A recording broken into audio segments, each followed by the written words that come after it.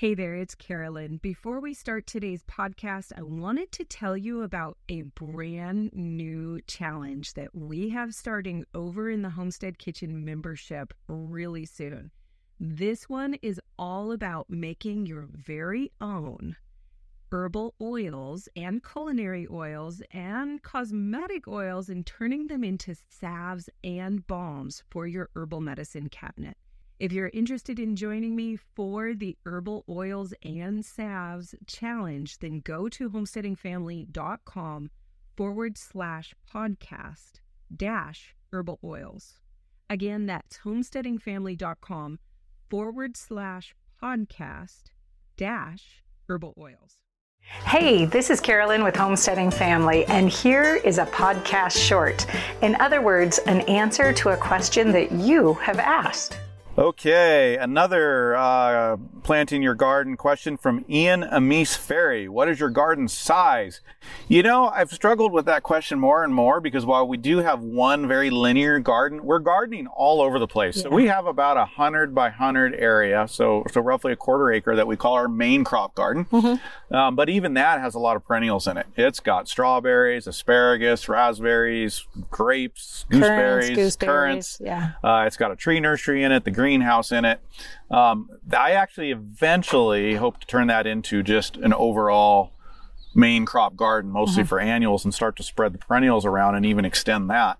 But we also have trees, little bits of garden around that. We've got the cottage garden out here that Carolyn's not only growing herbs and culinary herbs and medicinal herbs in, but also some annual vegetables in.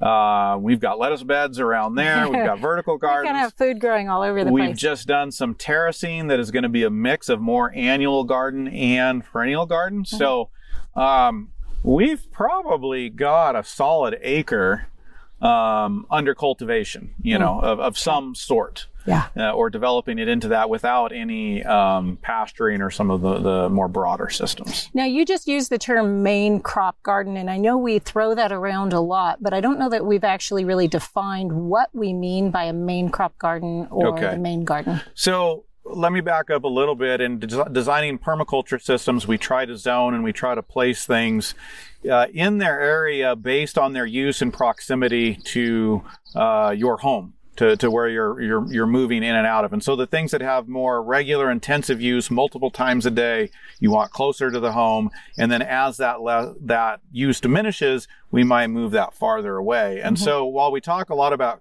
Carolyn's cottage garden or herb garden, really it's a kitchen garden, meaning it's as close to the kitchen as possible.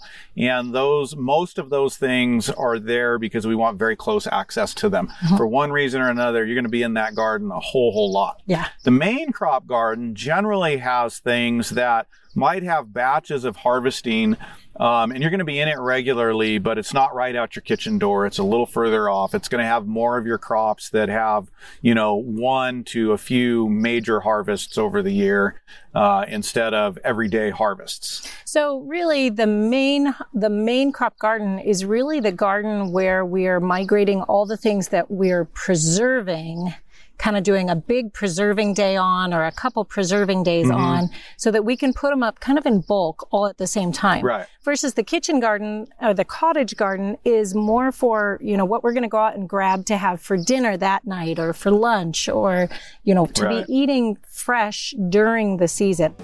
And there you have it. I hope this answer is one you were looking for.